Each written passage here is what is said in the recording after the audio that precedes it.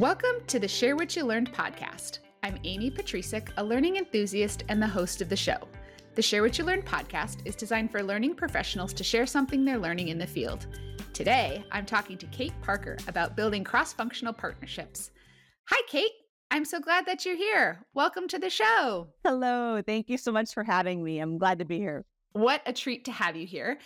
I know you fairly well, but I would love if you took a minute to introduce yourself to my listeners. Who is Kate? What's she all about? All right. Kate Parker. I've been working in the learning and development field for quite a while. I started out many years ago as a facilitator and moved into instructor-led instructional design for instructor-led classroom training. And then I became a coach in 2014 and started, expanding my learning and development skills into coaching. And then I'd say I really found my niche when I became a manager for the first time and started leading learning and development teams. And I've been leading teams for the past 8 or 9 years. And then most recently, I've been moving more into consulting work. So I've been doing consulting with nonprofits, as an external consultant, on things like learning design, but also organization development and staff engagement and operations initiatives. So I've kind of touched a lot of different areas of the field. What a cool development and progression of career to see so much of learning and development. I would argue from so many different viewpoints or lenses. That's really cool. Absolutely. Yeah. Once I kind of get exposed to a new area, I always love to dig in and learn more about it and how it works from a different side of the business. So I mean, you just queued us up for the perfect segue into what we're talking about today, which is building cross-functional partnerships. So I kind of just want to dive straight in, Kate. What's the big deal with building cross-functional partnerships and why are they so important to an L&D function? So I love this topic so much and have a really personal connection to it. So I wanted to share a story from a past life, pre-learning and development, that really shares how this became important to me. So before I was in learning and development, I had a whole another career in the theater. So I don't know if you and I have talked about this actually, but No. I got my degree in performing arts. So I went to school for acting. And the particular program that I went to had a policy where regardless of your focus area in the theater art, so let's say I'm going in and I know I want to focus on acting, you still had to work in every part of the theater production. So let's say I was a lighting designer.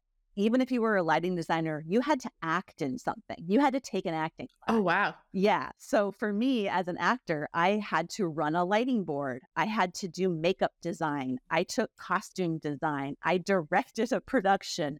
I worked on a set, and did stage managed all of it. And the fundamental belief behind that approach is that the more empathy you can develop for all of the different work that goes into putting on a show, and not just cognitive empathy, but direct experience of it, the better you're going to be at doing your job. Because you're not going to run into that idea that I'm working harder than everyone else, or my job is the most important one, or something to that effect, which can sometimes happen. But you're just really going to be able to understand what other people do and collaborate better. And it was absolutely true for me. And I think it was one of the things that was the most impactful to me then going on and having my theater career, because I was just so well versed in everything it took to make a production happen.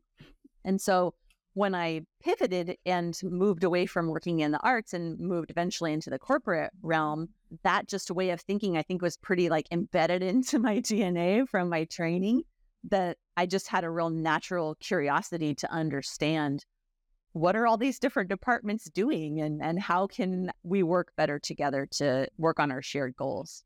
I was recently hiking in the mountains at one viewpoint and hiked around and saw another viewpoint. And you're basically looking at the same lake and valley through all of these different viewpoints. But with every viewpoint, you're gaining a fresh perspective or a different lens on that same scene. And so I just was having this picture of that as you were giving that super clear example with theater. But also, I what I'm hearing you say is it's also really important for L&D. We can't be siloed standing on our little mountaintop saying the LMS, the enablement we're creating is the most important. While it is really important, I'm hearing you say like there's these other lenses or like perspectives that we really need to look at as we're building enablement as well. 100%. And that there's maybe entire function of the business that has no idea what an LMS even is, even if they go in and use one. Right. And so it's, yes, absolutely that. When thinking of building solid cross-functional partnerships within the business, what should we be thinking about and or what should be top of mind? It's so easy to go into developing a relationship focusing on something. What do I want to get out of it? Or what am I trying to convince this person to do? And I find that approaching with a sense of, I think L&D is pretty good at this with that service mindset because we are a service function of the business. But what are their goals? So really trying to put yourself in the shoes of other departments. I think this is pretty critical too if you're in a leadership position. So if I'm meeting with and trying to build a relationship with like the head of marketing, let's say, like how are their goals measured? How is their success measured as a department? What do they care about? What keeps them up at night? Really trying to understand the concerns from their own perspective, I think is really critical. And then, as you're listening and getting to know people from your learning experience and knowing what your department can deliver, you're going to uncover opportunities and ways that you can partner with these teams proactively. So I would say a really important thing is to reach out proactively and to not wait for like requests to come your way. I think that can be a really comfortable way to work. I'm just going to kind of wait until somebody comes to me with something they need. It can be a little more vulnerable to put yourself out there and really initiate those conversations. But when you do, you're going to be much more likely to come into information that's going to help you be proactive and to plan. Like, I can't tell you how many meetings I've been with other departments where we're like either doing like a regular quarterly check-in or something. And I find out about some huge initiative that's going to need training support that I didn't know was coming. And so the more that I can do that, the better I'll be able to equip my team and to start planning for some of these things in advance. So I would say, taking initiative and really trying to put yourself in the other department's shoes can really go a long way. So maybe I'm thinking of that like proactive piece, and you have had a really cool position where you've been in L&D leadership roles, and so you've gotten, I think that maybe sitting in meetings with the head of marketing is maybe a little bit more common for someone at your level. I'm curious, like if you're thinking more about individual contributors, what are some ways that either instructional designers or trainers or learning consultants can be proactive in their roles? I was thinking about someone that I worked with in my last role who was so excellent at this. And what they did was we were in a totally distributed environment, but they would reach out to folks on other departments and just have coffees with them. They ended up making good friends with people in the IT team or in operations team. And so that was one way that they did it. Now, granted, it takes a certain kind of culture to make that a possibility, right? If you're working under a manager who it doesn't want you to talk to people or one of those kinds of like super hierarchical environments, I don't think that might work in your favor. And you're right, my bias is definitely much more towards that leadership role. But I will say that even with the sitting in meetings with the heads of marketing and et cetera, many years ago in my role when I was early on becoming a manager, I was in a startup. And so there wasn't a whole lot of structured like meeting cadences or processes in place. And that was a challenge we had, is oftentimes we didn't always know what all was going on in other departments. And so I actually ended up proactively just scheduling an optional monthly kind of social check-in for all the directors.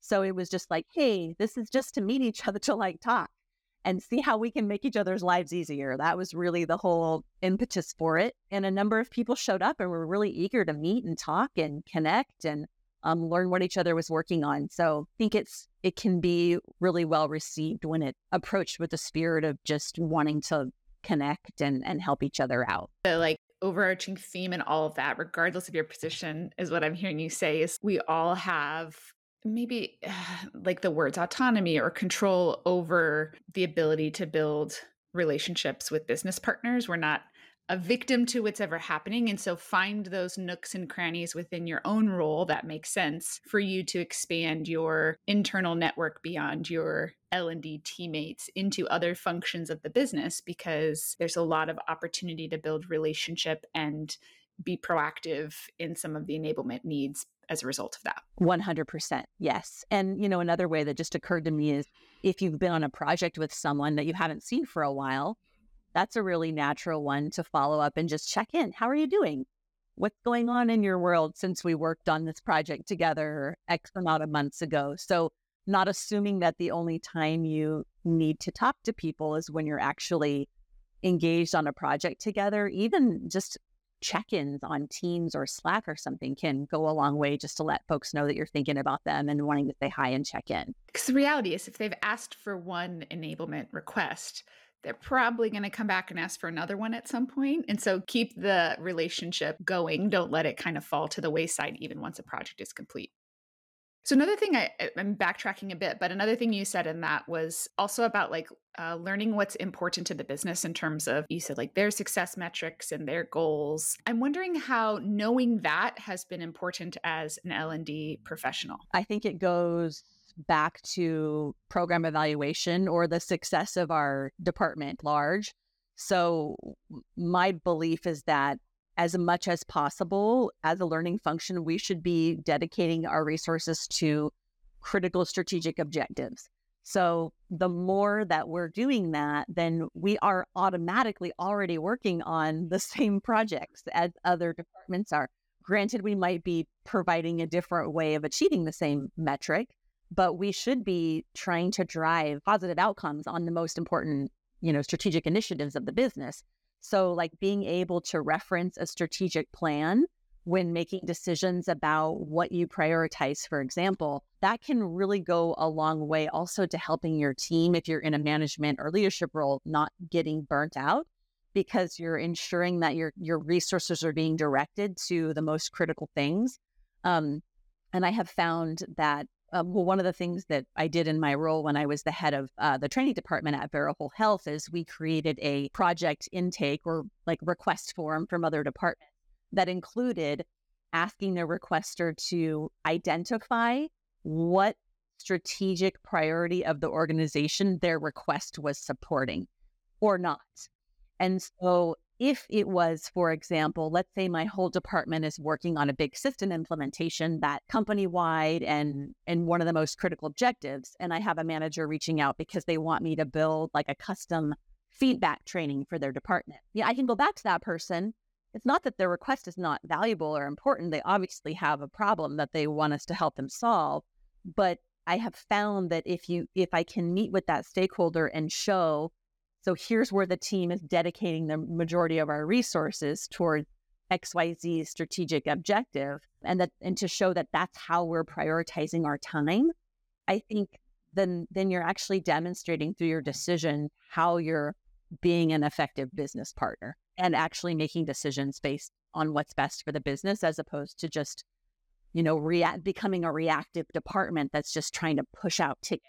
I don't believe that that's the highest use of our skills. I'm making the assumption that I'm jumping from if your work is connected to strategic initiatives, mostly strategic initiatives are connected to revenue. And so it really ties that through line from the projects that we're doing in enablement to the return on investment for the company. Yeah, it could be revenue. It also could be retention. It could be some employee satisfaction metric, if those are tracked for the organization. It could be cost savings or cutting. So it could be a number of things, including revenue. I think when you're working in a sales training type of environment, then that's probably one of the easier ones to measure when it comes to, measuring, did my work translate to more sales? But I don't think it always has to be that. Appreciate you broadening that perspective, because I do think I think we always want to make an impact as learning and development professionals, and being able to know where impact is landing in broad umbrellas or in specific initiatives, I think is really important.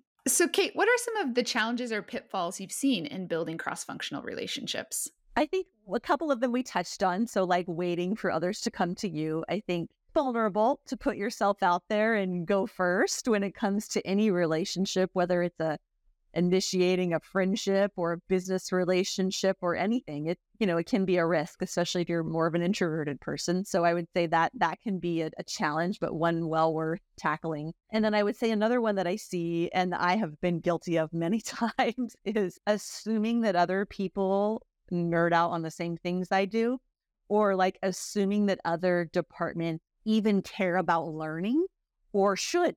I remember I just had this memory that makes me laugh. I used to sit in an office next to the gentleman who did all of our credentialing. He was like a credentialing person, and we were implementing our first learning management system. And he walked over and was like looking over my shoulder, like, "What are you doing?" And I start going on about, "Oh, and look at this." And I look over at him and his eyes are just glazed, like he does not care.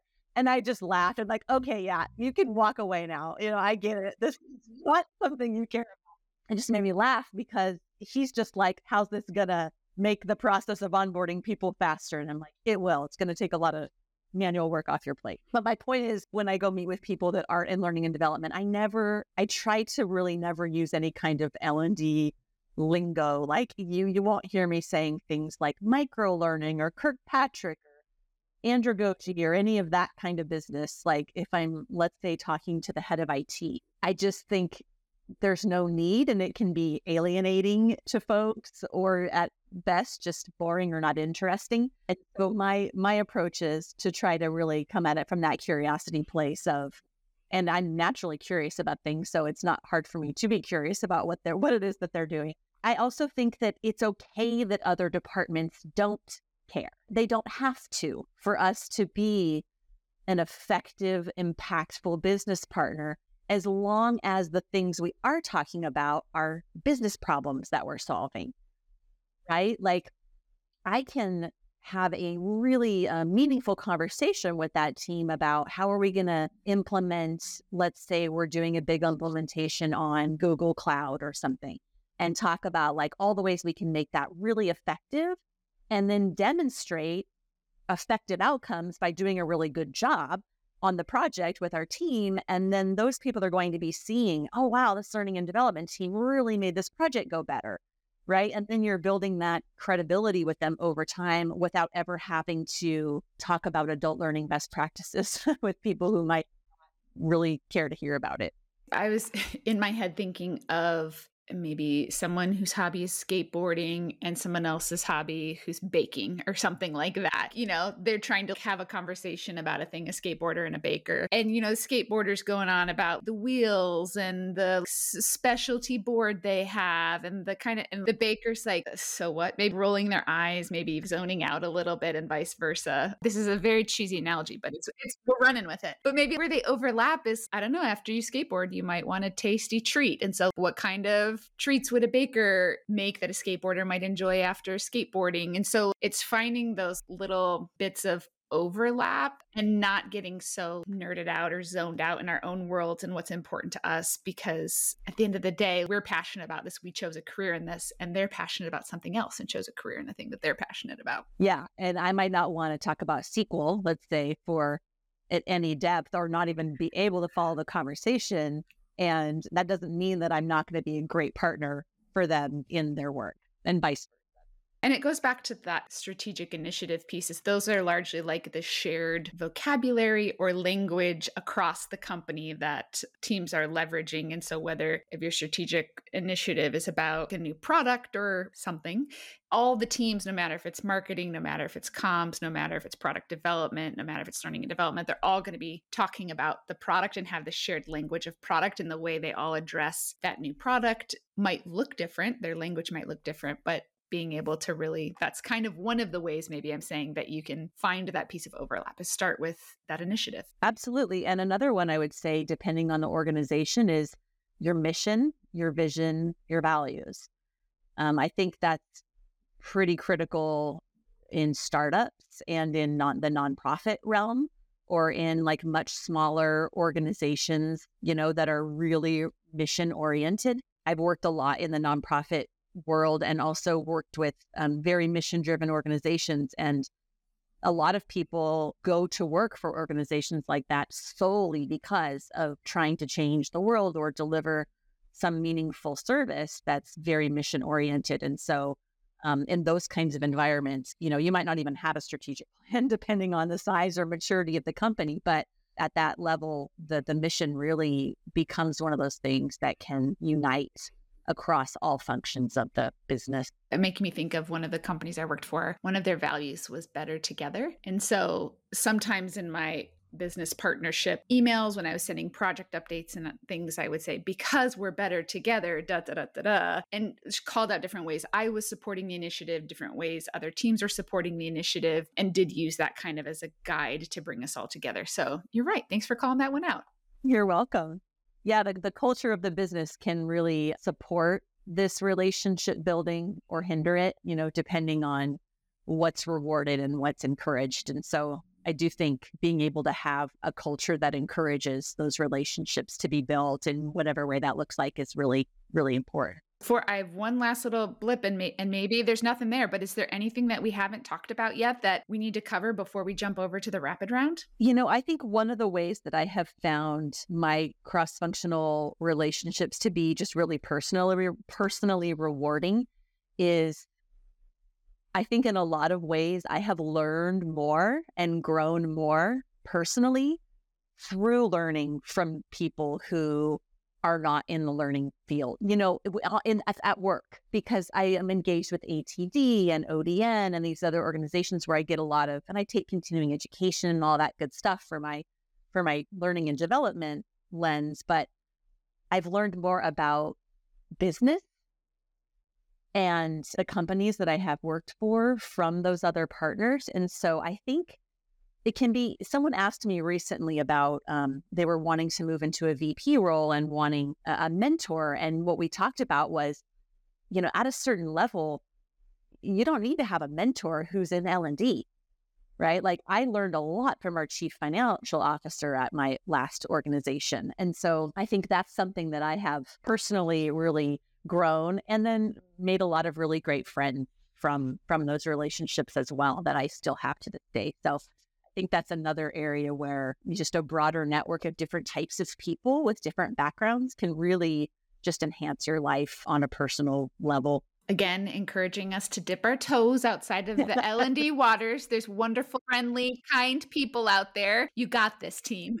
Absolutely. Brave. Well, let's go ahead and transition into the rapid round, the questions I ask all of my guests. So first one, it's not a question, but it's a finish the sentence, which is, learning is fun. That's the only word that came to me when I said it. I can't imagine not always learning things. I mean, clearly I picked the right career path because it's just very, very enjoyable and a great source of joy for me. If you could learn any new skill today, what would you want to learn? So I'm right now taking I'm working on this online toolkit that I was going to recommend because it's related to this topic, but also I think could be really relevant to instructional designers. There's a woman named Kathy Moore whose work I adore, and she writes about action mapping. I'm sure you've heard of her. She's incredibly well known. So she has this online toolkit called Partner from the Start, and it's taking a lot of what we're talking about and distilling it into this really practical toolkit on how to have intake conversations with stakeholders that help direct the stakeholders in really collaborative ways towards the right solution to their problem. And she gives you like really great scripts that you can try, and it's very engaging and just really well put together. I'm about halfway through the toolkit and I've learned a ton. Even as someone who's done a lot of these, I still feel like I've learned a lot from the toolkit. So that's been a really fun one that I definitely recommend everybody take a look at. Is that, I'm assuming, like available on her website or something like that? Yeah, or is this called Partner from the Start is the name of the toolkit. And then she also has one called, it's all about writing learning scenarios. It's like scenario design or something. One of my friends took that one and also really, really got a lot out of it. Great. We'll link those in the show notes in case others are intrigued and wanting to check that out. All right, Kate, last one. If you could pick one person to teach you a new skill, who would it be and why? So my person is kind of a nerdy, but I have a bunch of animals and I love doing animal training. And there is a woman who I've read a bunch of her books. Her name is Patricia McConnell. And My dream would be if I could like fly her to my house and have her follow me around and watch me interact with my dogs and give me feedback on my dog training abilities. That would be the person I would choose to be my mentor. That would be so fun because dogs would be a part of it. Uh-huh. And they're all so unique and different. And she's got a lot of really amazing techniques and skills that I've tried. So I would have her come. Dip your toes outside of L&D. You're practicing what you preach. Exactly. Animal learning and human learning, both. So, Kate, what's the best way for my listeners to be in contact with you after the show if they have some questions about building cross-functional partnerships or just want to connect and learn more from you? I am available on LinkedIn. I have an open profile, so you can message me on there regardless of whether we're connected. And I would be happy to connect with anybody to talk about this topic or any other one. So yeah, reach out anytime. Thanks so much, Kate, for sharing all about building cross-functional partnerships with us today. I also want to give a shout out to you, my listeners, for learning with us today. Bye.